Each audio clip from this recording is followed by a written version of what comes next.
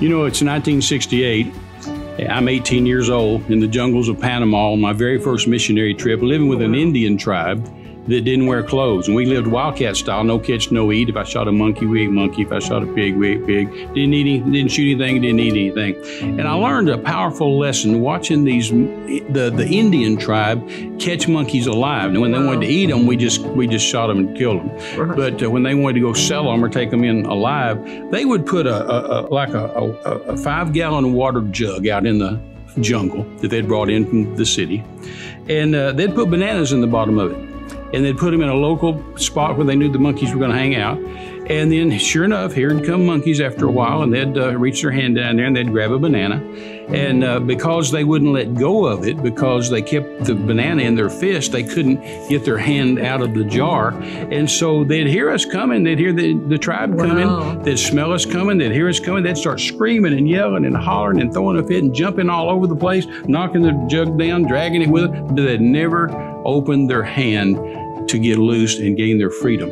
And I learned something about partnership and about giving from that is that you can't receive from God with with a closed fist or a closed heart. That's right. But if you live with an open fist and an open heart, you'll always be able to be a giver and a receiver. And I've lived by that, Renee, for 53 years that I refuse to keep a closed fist. I'm going to open my fist, open my heart, be a blessing, I've partnered with people with ministries all my life and will continue to do so. That's right. We love you. God bless you. There's a link on the bottom if you want to get a hold of us, partner with us, terrymize.com, or click on the link. We love you. God bless you.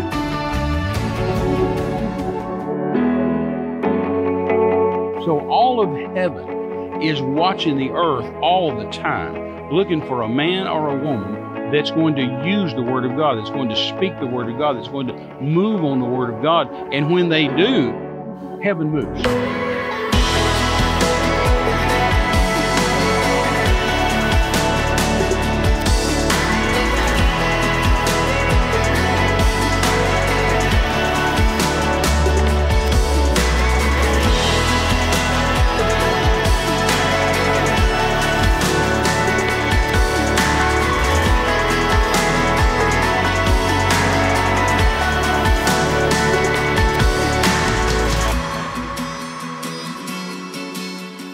Hello, everyone. God bless you. We are so glad you have joined us today. Terry Mize Ministries, More Than Conquerors program. We are just delighted you have joined us. And Terry and I were just sitting here having a cup of coffee talking about really all the good things that God has done and places we've been and people we've met and all the wonderful, wonderful people of God and all the things that are going on right now in the world as we want to be a part of it and be able to help you from the Word of God. Thy word is truth, right, Darwin? Oh, yeah. John 17:17, thy word is truth. Before we get started today, I just wanted to remind all of you that we have these in our office that you can order. She is More Than a Conqueror in pink for the ladies. And then we have Terry Mize Ministries over there. And so we are just excited about being able to offer these More to Than Conquerors too. Yeah, Terry has More Than Conquerors cups also, and we've got these as well. So we are just want to put that out there and advertise that and let you know that that's available to you every morning. You can drink a cup of hot tea or hot coffee and even chicken noodle soup like we do sometimes.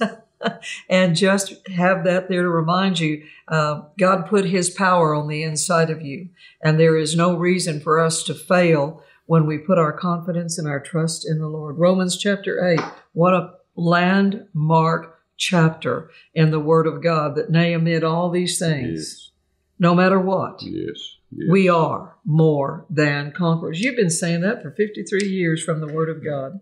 I have. I have, and I'll probably just keep saying it. Just keep saying it. Through many dangers, toils, and snares, we have already come. And it will be grace that has brought us this far, and it'll be grace that will lead us on, as that marvelous old hymn, Amazing Grace, says. So Terry wanted to share with you some great things today that we have been talking about, both in the services where you've ministered, and then also it's just become a conversation between us every day. And I know the Holy Spirit has been talking to so many of you in your own heart about where we are today, that we have to step up and meet the challenge of the day. We can't be the church of just the past. We have to be the church of the now and do what God's called us to do. He's coming back. Jesus is coming back for a glorious church without spot, wrinkle, or blemish. And so that we do not live underneath the things of this world, but we are on top. Amen. We are the head and not the tail. We are above only, Deuteronomy 28 says. And we have to keep reminding this, just like Peter said. Basically, if he would say it today, I'm going to keep nagging you, reminding you, putting this in front of you so that you do not forget that you are more than conquerors, that you are the head and not the tail. Nay, amid all these things, all around us, wherever you are, God's word will prevail when you, like Gloria Copeland said, I always like it, the word will work if you'll work it. Oh, yeah. Yes, it does. And you know, if it didn't work, I wouldn't mess with it. No, that's Thank God for a word that works. And, you know, the church is going to have to get back to the word working. Yes. You know, I've just had it so much in my spirit lately that the church has just got to, you know, here a while back we made a Mother's Day program. Right. And we got to talking about, we didn't even intend to do it. We were going to just do the whole thing Mother's Day. Right. But all of a sudden we had just read this missionary testimony from decades and decades and decades ago. And so many people posted it. I mean, I don't know who first posted it, but all of a sudden I had friends everywhere posting it. And it was a tremendous testimony about this missionary couple from way back in the 1800s.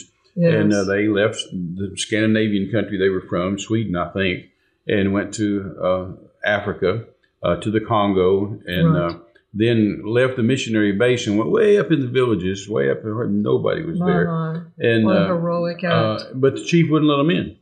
He wouldn't even let them come in to minister. And so they determined, well, we're not going to leave. We're just going to stay here. So they went just outside the village and built them a hut. Right. And so they couldn't come in the village, but they were living just outside.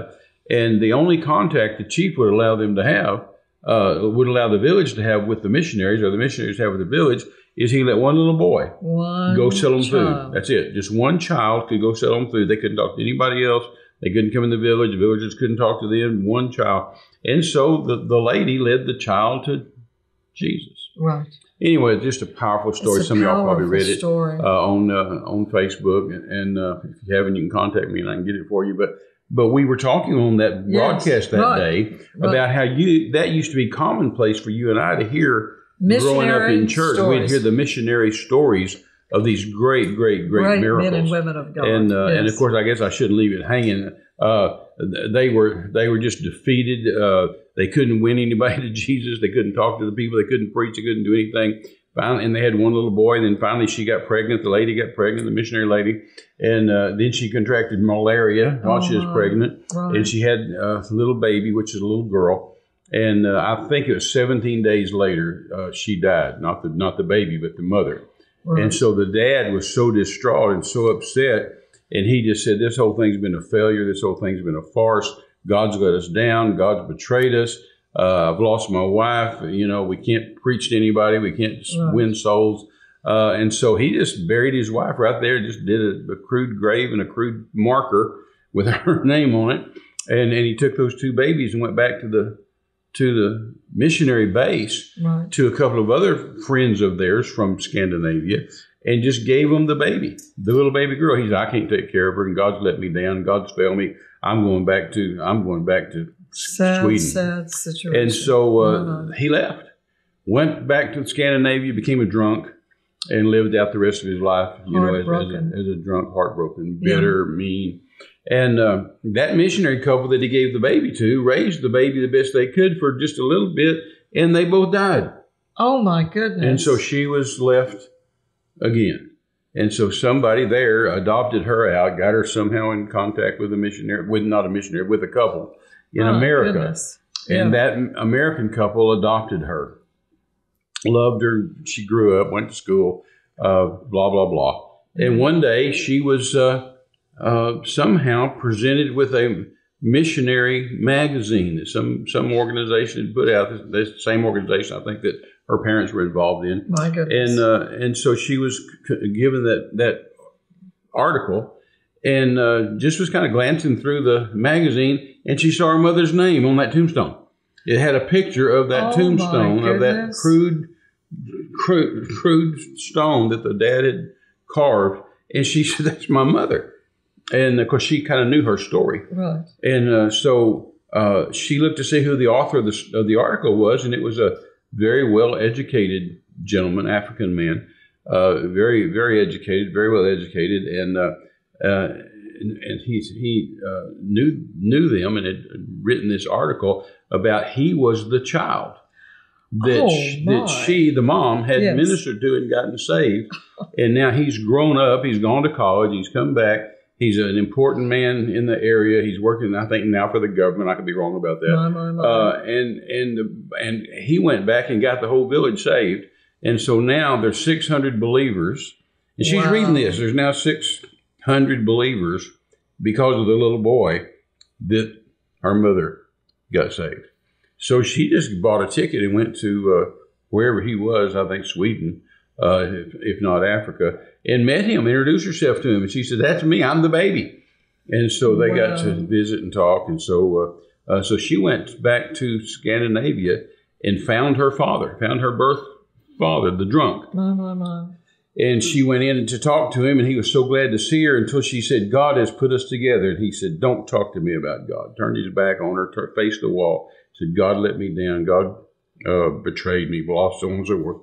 And she said, "Daddy, God, look what that one seed."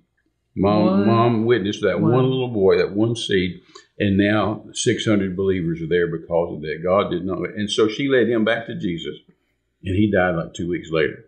But anyway, you and I grew up. We grew up hearing with those kind of stories. Yes. And so we would sit in our pews, you and your Pentecostal church in Shreveport, Louisiana, me and my Pentecostal church in Midland, Texas, and we'd hear those missionaries tell those stories. And we'd say, "Oh, God, we want to do that. Oh, God, we want those testimonies. Oh, God, use it." And now, you know, we've got those kind of testimonies. We've got the blind eyes, the deaf ears, the dead raised, the devils cast out, all that kind of stuff. Yes. But my lament is, and you're as we were talking, kids don't hear that anymore. No, kids don't hear that anymore. To instill that in them. Well, we want to encourage you pastors to get some people in there that have testimonies. Don't just bring people with titles, but bring people with testimonies. Exactly. We don't want to hear another doctor, apostle, or prophet. We want to hear somebody that's been there, done that, and got the T-shirt, made hell back off, and made heaven applaud. Well, those great books. Those stories, we were raised on. And we got to talking about on that particular broadcast, even T.L. Osborne, T.L. and Daisy Osborne, who were personal friends of mine.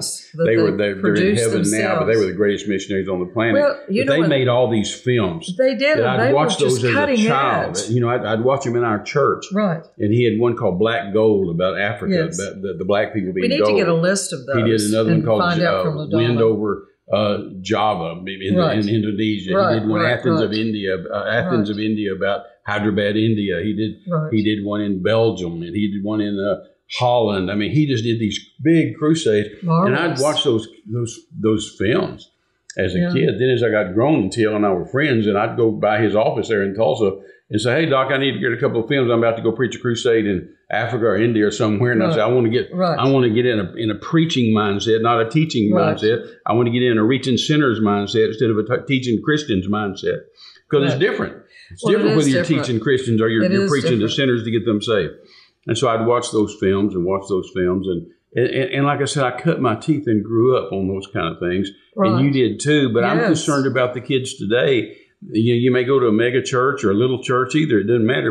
But if your pulpit doesn't have the fire and the passion of these testimonies and miracles from missionaries coming through, and I don't mean these little mamby-pamby, what Brother John Osteen used to say, milquetoast testimonies, but I mean testimonies like we just told you, testimonies about those kinds of things, so that your children will say the fire's in their belly, and they say, "I want that. I want to do something for God. I want to win souls." Well, that's what we have talked about so much the whole time we've been married is Psalm 78, and I know we've got more things that we could talk to you about.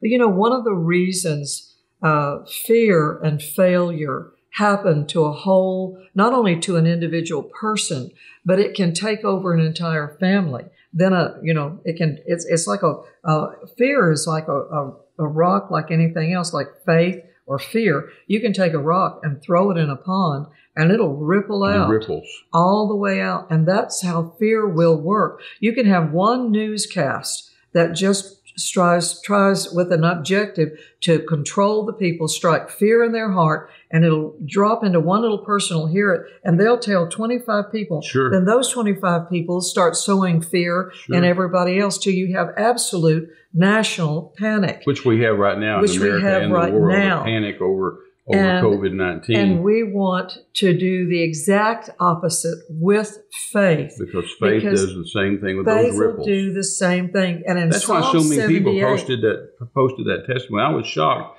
back here several weeks or a month or so ago when I started seeing person after person after person, just that I know, started posting that testimony. Because it touches their heart. It just pricks their heart and said, oh, dear God. So we need testimonies like that. We do. Psalm 78. That's why pastors have brought me in for so many years, because I've got all those testimonies about raising the dead and casting out devils and opening blind eyes and unstopping deaf ears and doing the miraculous. You want that in front of the people. People crave the miraculous, the supernatural. Well, Psalm 78 said over and over that the reason the people of Israel turned back, even though they had all of the armor, the bows and arrows, the spears, everything that they needed, to go to war with, to win the battle, because of fear and because that says the parents had not taught the children of the great facts of God's dealings with Israel. In other words, they did the miracles. Just because, like those 10 plagues in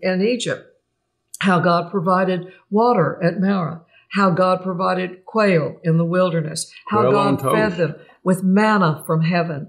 All of the great miracles throughout the Bible, especially, in the Old Testament. That's what makes our God so different than every other God. Your kids, your children, your grandchildren need to hear your testimony, your stories, the visionary stories, everything that's what changed T.L. and Daisy Osborne's life, Renee, because they were Christians and loved God with all their heart, denominational Christians. And so they wanted to go to the mission fields, and so they went. But when they went to India as young people, when they got to India, they were just totally stonewalled and could accomplish nothing. Exactly, because they would say to the Hindus, the 330 million Hindu gods, and then to the Muslims, which India has Hindus and Muslims, and they have their God, and they have their 330 million. And TL would say, well, we're going to preach to you about God. They said, we've already got God. And he said, yeah, but I want to preach to you out of the Bible. They said, we've already got the Quran. He said, yeah, but mine's a black leather. And they said, ours is black leather. He said, yeah, mine has gold edges. Ours has gold edges. Mine has little black ribbons.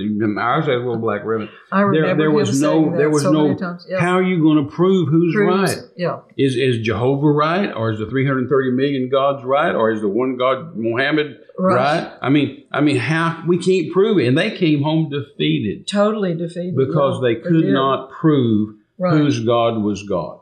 And T.L. said to me decades ago, he said, Terry, it's as important for the missionary to know when to come home as it is to know when to go. And he said, well, it was time for us to come home, but we were defeated. Boy, that's the truth. They came home, went back up to Washington and Oregon. And they went into a meeting, and William Branham was preaching.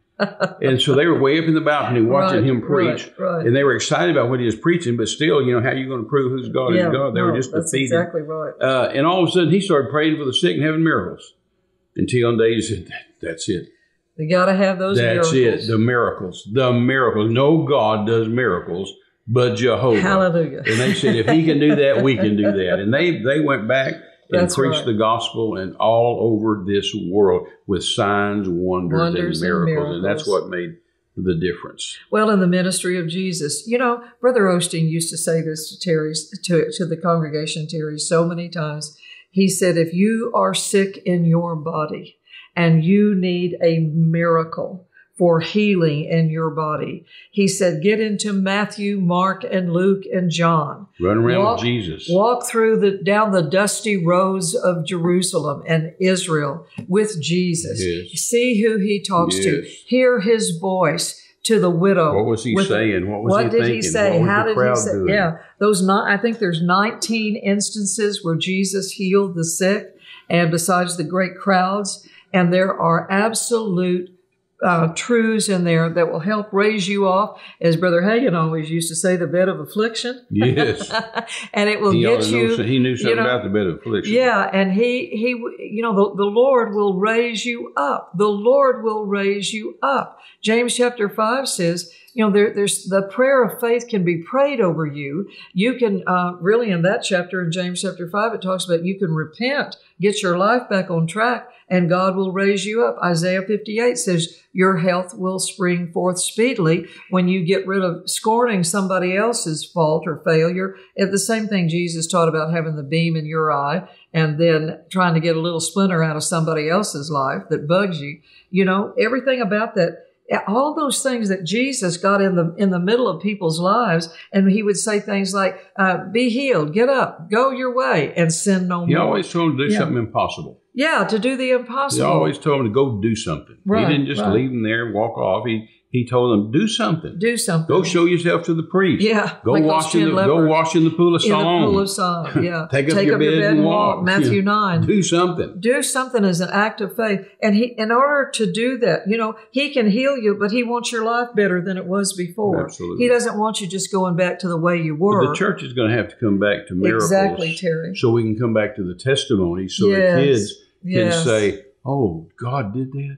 No other God does that. No other God does that. But our kids today don't know that. They don't know that God really does miracles because they just see Bible stories and they don't see anything current, or they don't see anything that's right. in their life, in their area, in their lifetime. And I'll tell you what, there's still some of us that have miracles. Miracles. Well, the book of Acts is full of miracles. Absolutely. Matthew, Mark, Luke, and John. All of these things that have to do with miracles. That have miracles. There's people that have miracles. You and I were raised on not only those great films of T.L. Osborne, but our pastors, like Brother John Osteen, when I literally married into Lakewood Church, Dean Garner, and it was a missionary church. Oh, of course it was. Then I went to a missionary Bible college before that and came out of a missionary church. You came out of a missionary church. Missions was the focal point of that generation to get people. And so we had those great T.L. Osborne tapes, videos. That then we also had missionaries in the pulpit. Absolutely. We had missionaries in the pulpit on a regular basis. We had testimonies of miracles all the time for us. One lady at Lakewood Church many years ago, great woman of God, Kay Webb, gave me a great little missionary book, and I have wept over it and thought about it so much lately. The book was called Mama Was a Missionary. And oh my goodness, what a sacred little book. Then stories like you were talking about today. Then that great, great book of Hudson Taylor's, the founder of China Inland Mission. Rod and Nellie Hines wrote a great book years ago from, where were they from? Botswana or Mozambique. Mozambique. And I remember they were going to be killed one day. The natives were coming to get them and kill them. Right. And I remember she prayed and said, God, who will love my children? When they kill me, I'm willing to die for you. But who will love my children? And we heard those stories. We said, dear God. Goodness, yeah. Well, as I was saying about Hudson Taylor, and many of you have heard us talk about him. Oh, yeah, for years. His great book on Hudson Taylor's Spiritual Secret. And it describes, recounts his story of how, from his own diaries, of how he left England and somewhere around in the 1850s and went to China. Took him 5 months to get there by ship. Oh, yeah, by ship. They wouldn't even jump on an airplane. Oh, my gosh, the miracles and the stories and the deliverances that they had out of the hands of murderers, and all these different circumstances and disease. And he buried 2 wives there, and just all of these things that are stories of people that just don't quit, which it seems like our generation has more than their fair share of cowards and quitters. Well, one reason is because they don't see the supernatural, so they just think, well, maybe this isn't real, maybe this isn't right, so on. I mean, look right now. If you were a kid today, And you were looking at your parents and grandparents that say they're Christians and say, we go to church, we believe in God, we go to church, we're Christians, and yet they're scared out of their mind to go to church because of COVID. Yeah. And the kids see that. The grandkids see that and say, mom and daddy say they're Christian. Grandma and grandpa say they're Christians, but they're all scared. Yeah. They're Turn scared. the TV they're scared off. of COVID. They're scared to go to. They won't even go to church. Bible. Won't support their pastor. Yeah, and then some pastors, shame on them, won't even open the church and have the people back in the church. Well, you know what, you were mentioning which is usually a hireling and not a pastor, by the way. True. And you said yesterday when you were preaching that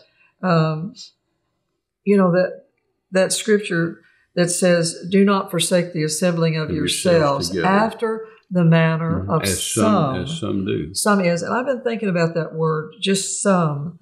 I just, there's just some shall depart from the faith, having itching ears. Then in Mark chapter 4, where Jesus is giving us that great parable that he says, if you don't get this one, you're not going to understand all the others, because it's the sower sows the word. And it says some seed fell among thorns. Right. Some seed fell around rocks. Some seed fell on good ground. Some seed fell on shallow ground. Jesus gave some apostles. Some apostles. Some pastors. Think about that word. Some prophets, some evangelists, and teachers. And then if you took some, do this, and then you take the word little, a little leaven levels the whole lump. The little foxes spoil the vine, so that we understand that it doesn't take very much to destroy something, and it doesn't take very much to make something grow. Like a little seed, God is in it. Like a little mustard seed can grow a whole bunch of faith. We started off, you wanted me to tell some scriptures and some things we've been talking about. Yes. We got on the missionary thing. Now we're out of time, so we'll have to do it next week. But I tell you, it's time the church get back to the supernatural. Yes. It's time to get back in church. I'm begging you. Yeah. I'm imploring you. I'm pleading really. with you. I'm not trying to offend you or make fun of you or put you down. I'm just begging you to get back in church. Get back in church. Support your pastor. Support the church. Go put your pajamas up.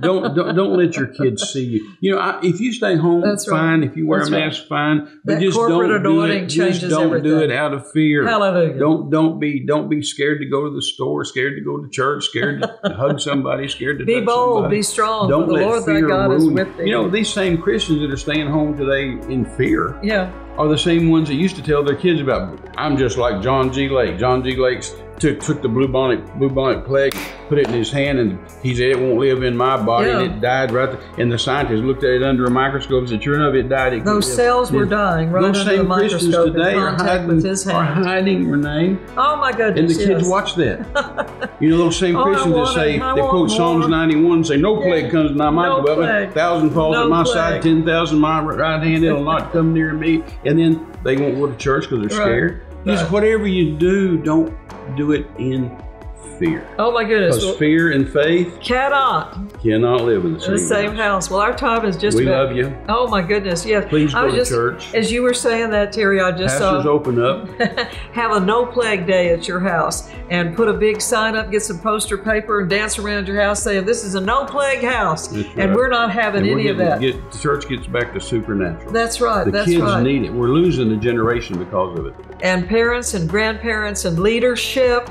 Get out there and lead. Leaders lead, What a shock. What a concept. Leaders lead. And not from behind like someone once said. No, sadly.